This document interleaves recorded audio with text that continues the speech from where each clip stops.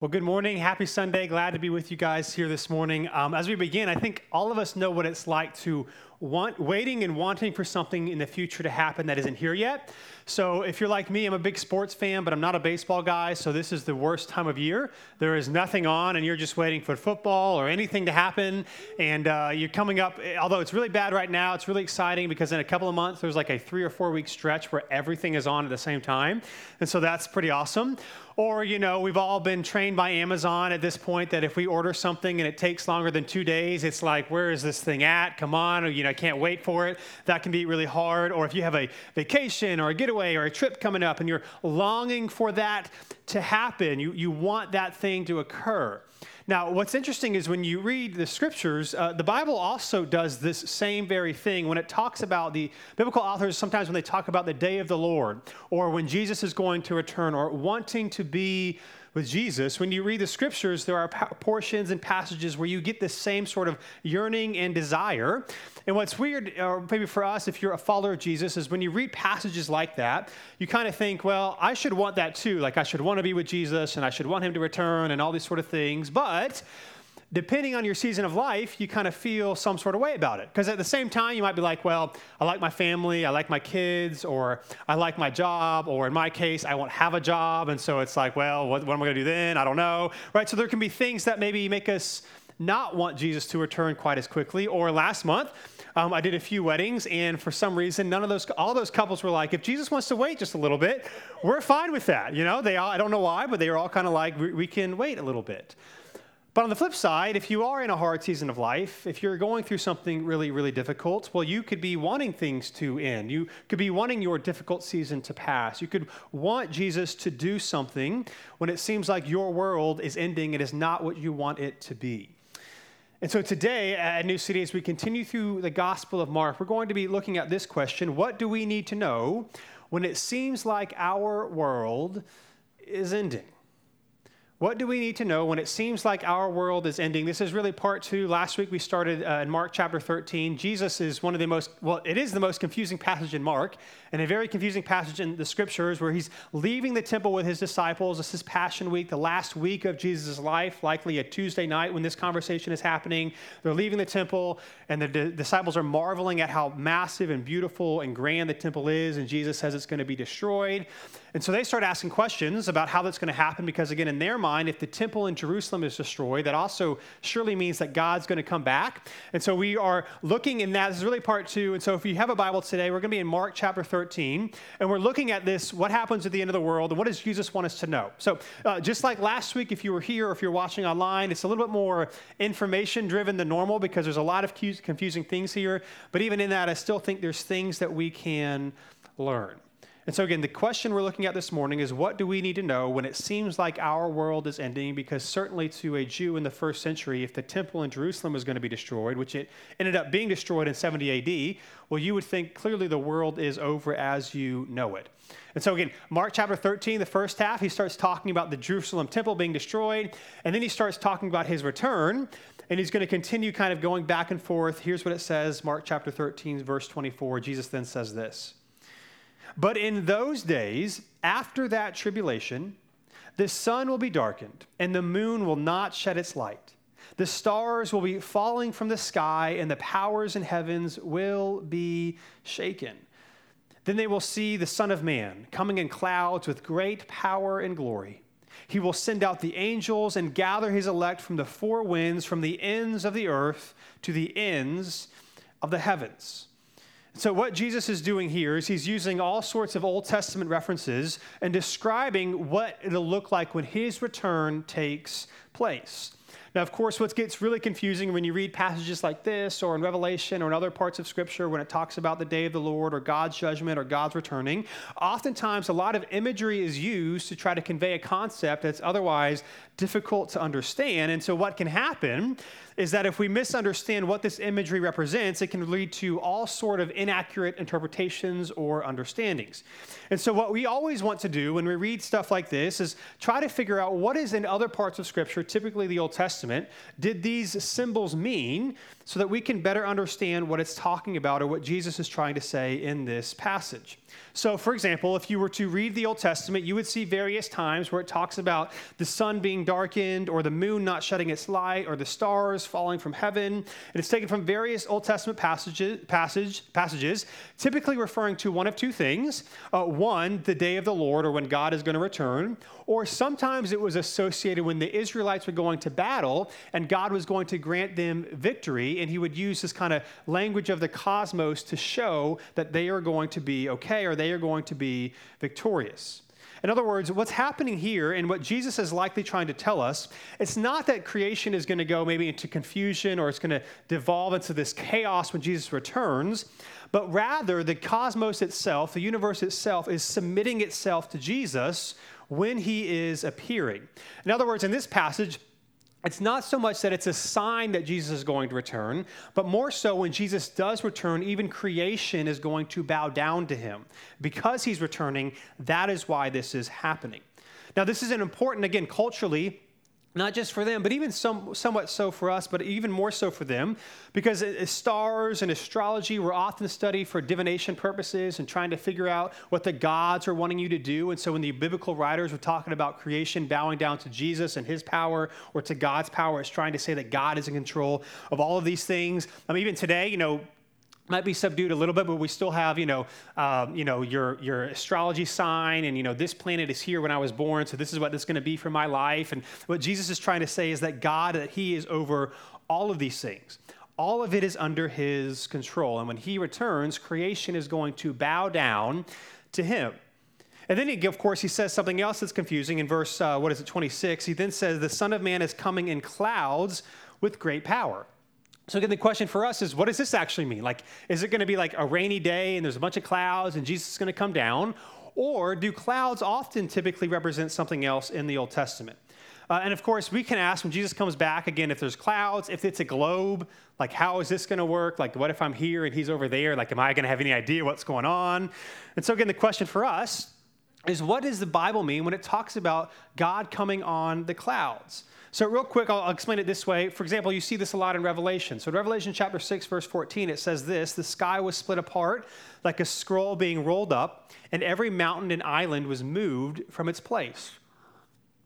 Now again, in this part of Revelation, it's also talking about Jesus' return, and it also refers to the cosmos or the universe more like an analogy where a stage curtain is being rolled up or being opened from both sides, and the actors are being revealed for all to see. And so, however this happens in Revelation, however this happens in Mark, when Jesus is coming back, it's going to be some sort of way where the heavenly dimensions are revealed for all people, regardless of where you are located or where you are. And so what this doesn't mean is that Jesus is going to return in New York City or Hong Kong or some rural place that no one's ever been to, and like the rest of us have no idea what's going on. That's not what it's saying here. How is it actually going to work in our globe, geography, physical reality? The scriptures don't tell us, but it's meant to tell us that clearly this new dimension will be different.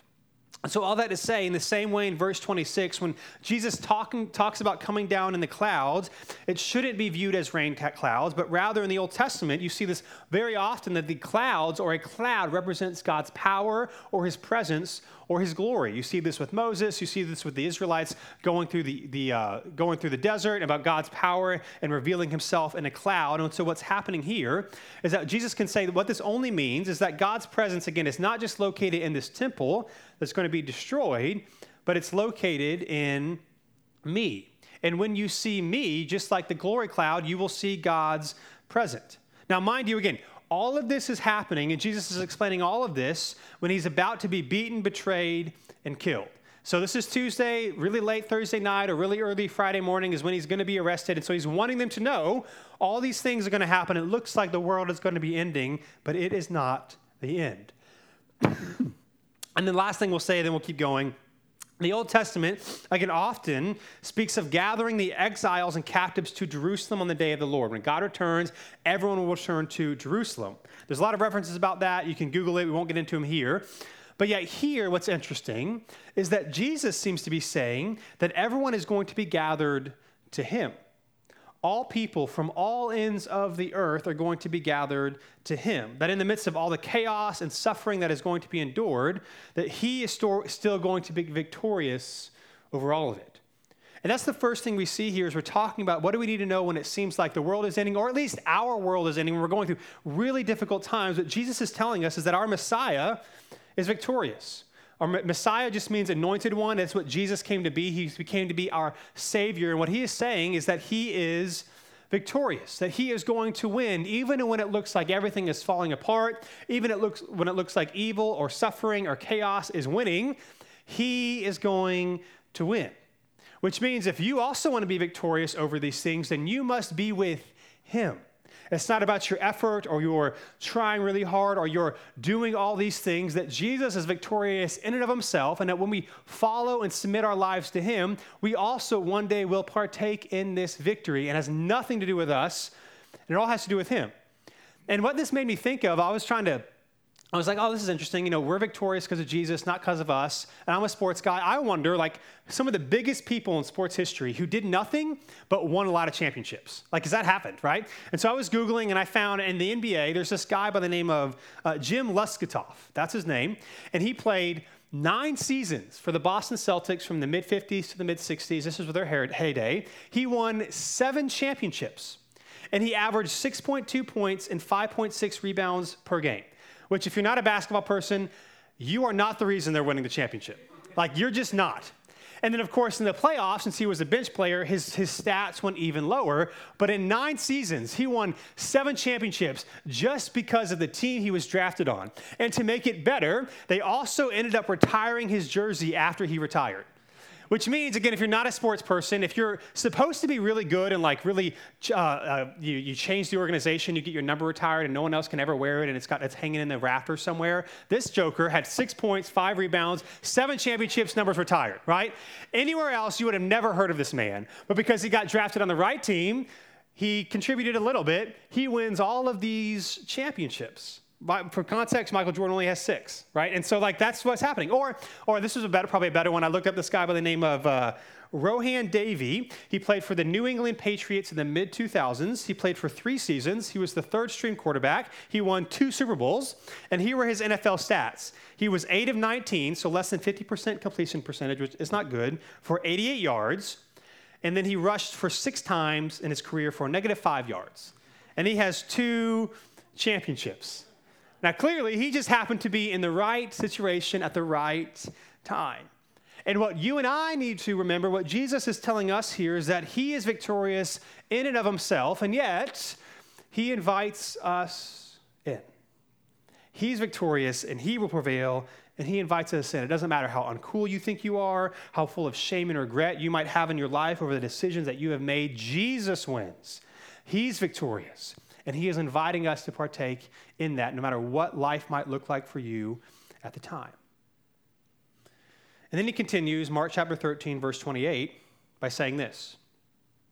He said, "Learn this lesson from the fig tree. As soon as its branches becomes tender and sprouts leaves, you know that the summer is near. In the same way, when you see these things happening, recognize that he is near at the door. Truly, I tell you," verse 30, "this generation will certainly not pass away until all these things take place. Heaven and earth will pass away, but my words will never pass away." Now, again, this is where it gets confusing. It seems to be, at least according to my understanding here, that Jesus is not talking about his return in these verses, but he's talking about the fall of Jerusalem again. We say this because in verse 28, when he says that when these things are happening, you'll know it's coming, because in verse 4, the disciples literally asked him, what are the signs that these things are going to occur? And their question originally was about the temple in Jerusalem being destroyed.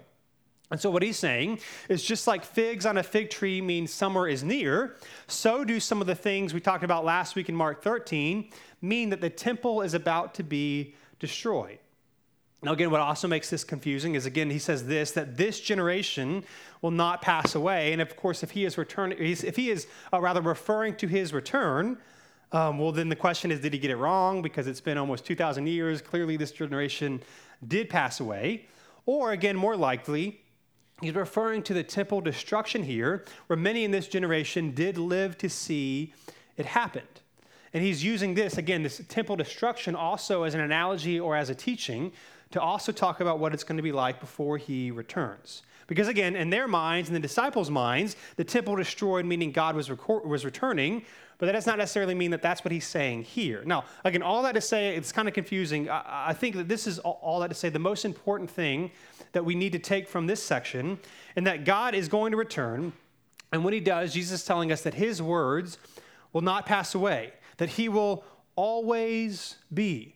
And so when it seems like the world is ending, when it seems like their world is ending, his teachings will endure forever. When the temple is destroyed, when Jerusalem is no longer what it currently is, when he was telling them this, his words will still be true. And that when Jesus returns to judge the living and the dead, and when he recreates his kingdom, his words will still be true, that when all else fails, he will still be.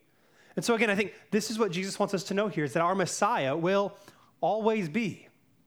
He will always be, in the good times and in the bad times, in the destruction and when life feels like it is ending as you know it. He will still be true. Now again, some of us have had things happen to us where it felt like at that time our world was ending, or can think of situations where if this happened, it would seem like the world as I know it is going to be over. And yet what Jesus is saying here is that I will still be there, even in the midst of the chaos and the destruction and the suffering. And you know what? It makes me think about, again, especially when this backdrop is the fact that Jesus is literally about to suffer and die to prove to his people that he loves them. For some reason, it reminded me of this quote by Tim Keller, and it will be on the screen. He puts it this way.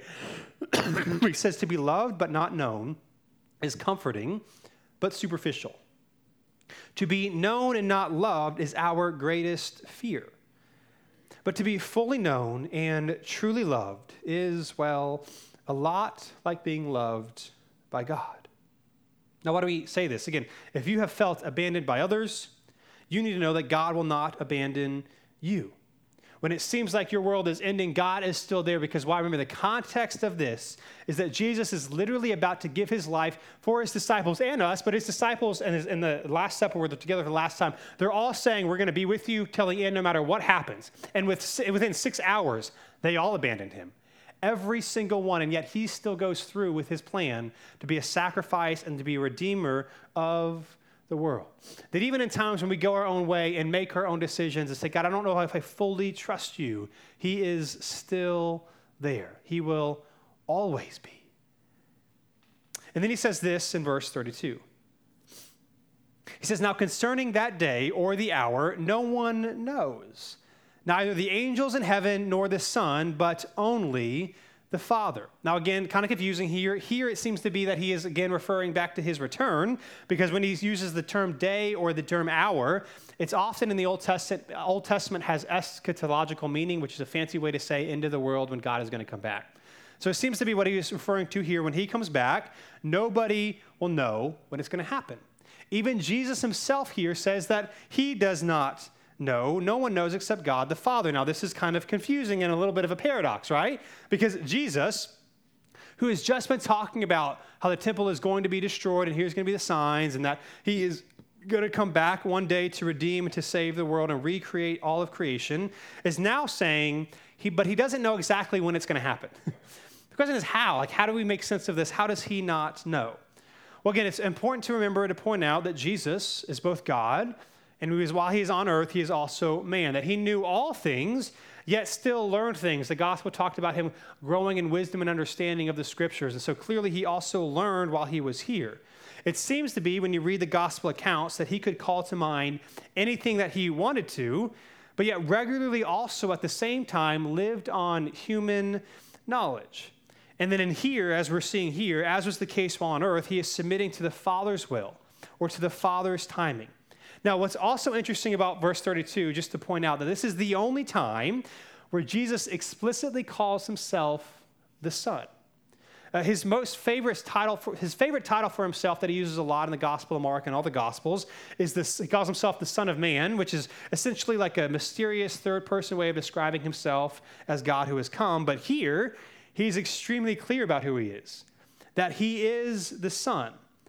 But, however, this also goes with how Mark portrays Jesus throughout the gospel, that he never claims the prerogatives of divinity for himself. It is always to serve people, and to love people, to care for people, and to humbly follow the Father's will.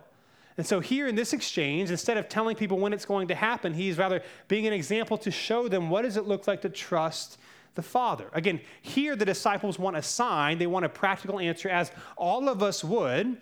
But instead, Jesus responds by pointing people to the Father and saying, you have to trust him. And Jesus even himself is submitting himself, his life to the Father. This is yet another example of him doing what he asks us to do, which is what? To walk and trust the Lord. And so here, instead of giving them what they think they need or what they want, he's actually giving them what they need. That having this information is not going to change the mission or what I'm asking you to do, which is to walk with the Lord and to trust him.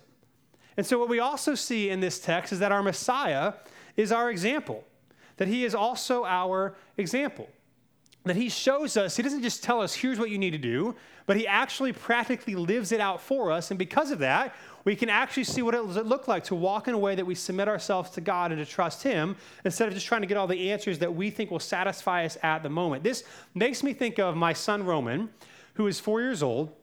And he is like me in a lot of ways. I mean, he's Dylan 2.0.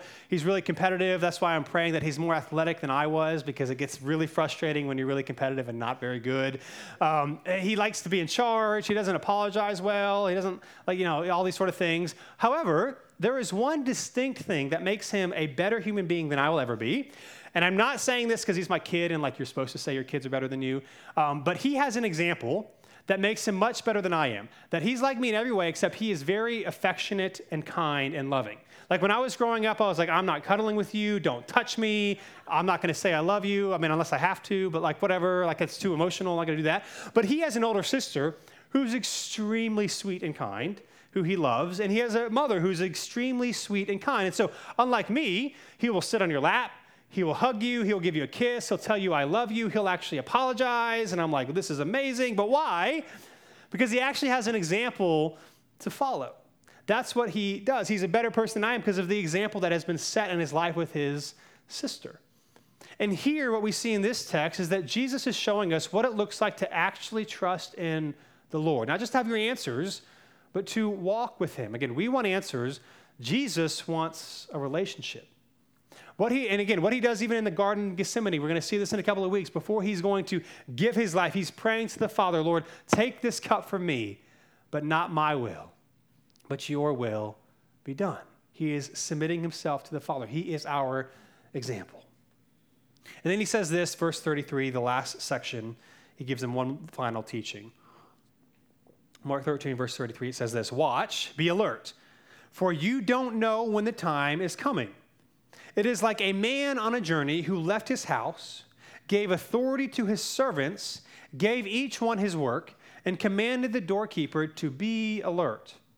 Therefore, be alert, since you don't know when the master of the house is coming, whether in the evening or at midnight or at the crowing of the rooster or early in the morning. Otherwise, when he comes suddenly, he might find you asleep. Verse 37, and what I say to you, I say to everyone, be alert. In other words, what he's saying here is that there are temptations can come in many different forms, in many different ways. He's talked about it again in the first part of Mark 13, if you were here last week, where he talks about false prophets who bring false hopes, or mistaken signs can bring fears and anxiety because you thought it meant this thing, but then it didn't happen how you would think, or the desire for security can lead us to forsake faithfulness because understandably we're just trying to survive. And so we can do things that maybe aren't the most wise or faithful decisions. But Jesus says in all of these things, whatever happens, I want you to stay alert, which means stay faithful, because no one will know when Jesus is coming, and I want you to be ready. And so, again, to be clear as a side note, I think it's worth us mentioning here that predicting when Jesus will return, therefore, is to do something that even Jesus himself would not do. Even he wouldn't do it. Literally, this could be in the case of a false prophet, or it could be an example of a false prophet, is someone who, and he warns about this in the first half of Mark 13, that's saying if this happens, that means this is going to happen. It means Jesus is going to return. Jesus saying is don't do that, and don't trust those people. Again, having questions about the end of the world and wondering if COVID or this war or this means this, that's totally fine. But to say with authority that this means this is going to happen, means this is going to happen, is to do what Jesus not only wouldn't do himself, but actually warns against. And then in verse 37, he ends by saying this, and what I say to you, I say to everyone. Again, originally, Jesus is having this conversation with 4 of his disciples that are like, you're saying the temple is going to be destroyed. What in the world? And so he has this conversation with them, but he wants this conversation to be shared with other people.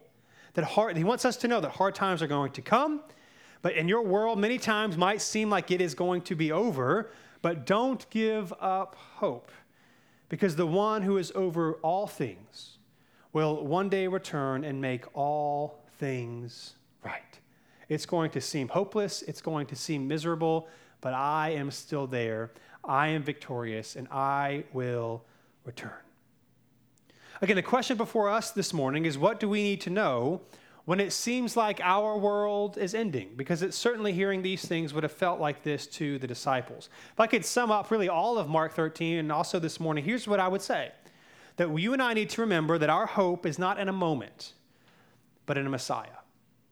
It is not in a moment, but in a Messiah. Listen, you might be anxious about knowing when Jesus is going to return, or you might have no idea and are just anxious about making it through tomorrow, or making it through this current difficult season of life for you.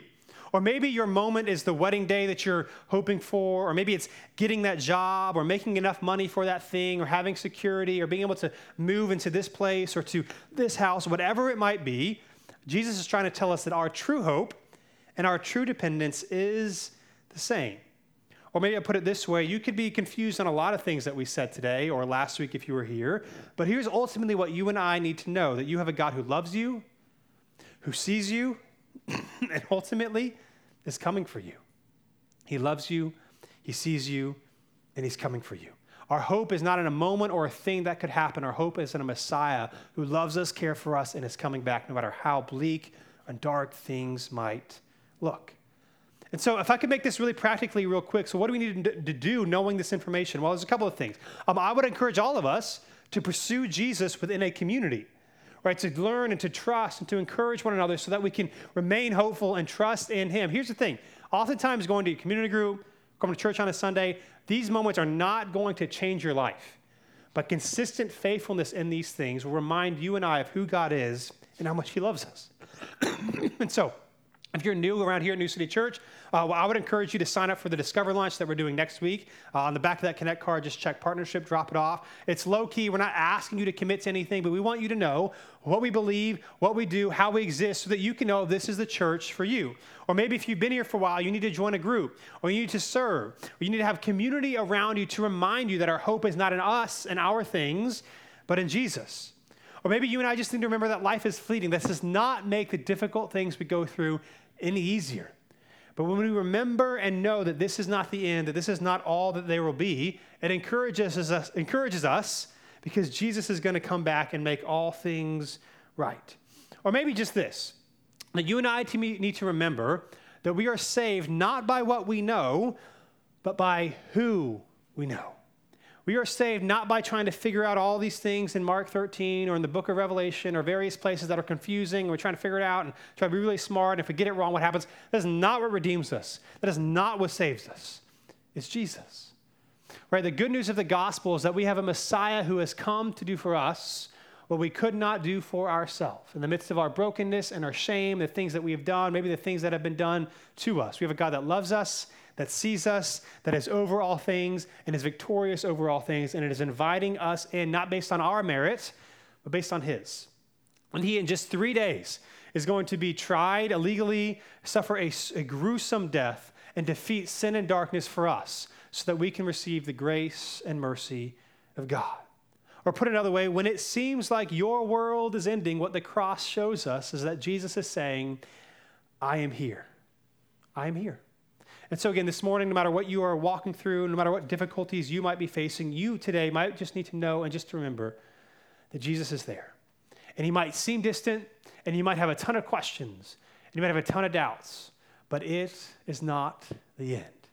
Be alert, be faithful, because he is coming soon to save us and redeem us out of his love for us. Our hope is not in a moment of a thing that we're trying to accomplish or achieve. Our hope is in a Messiah who loves us, who came for us, and who gave his life for us so that we can partake in his victory.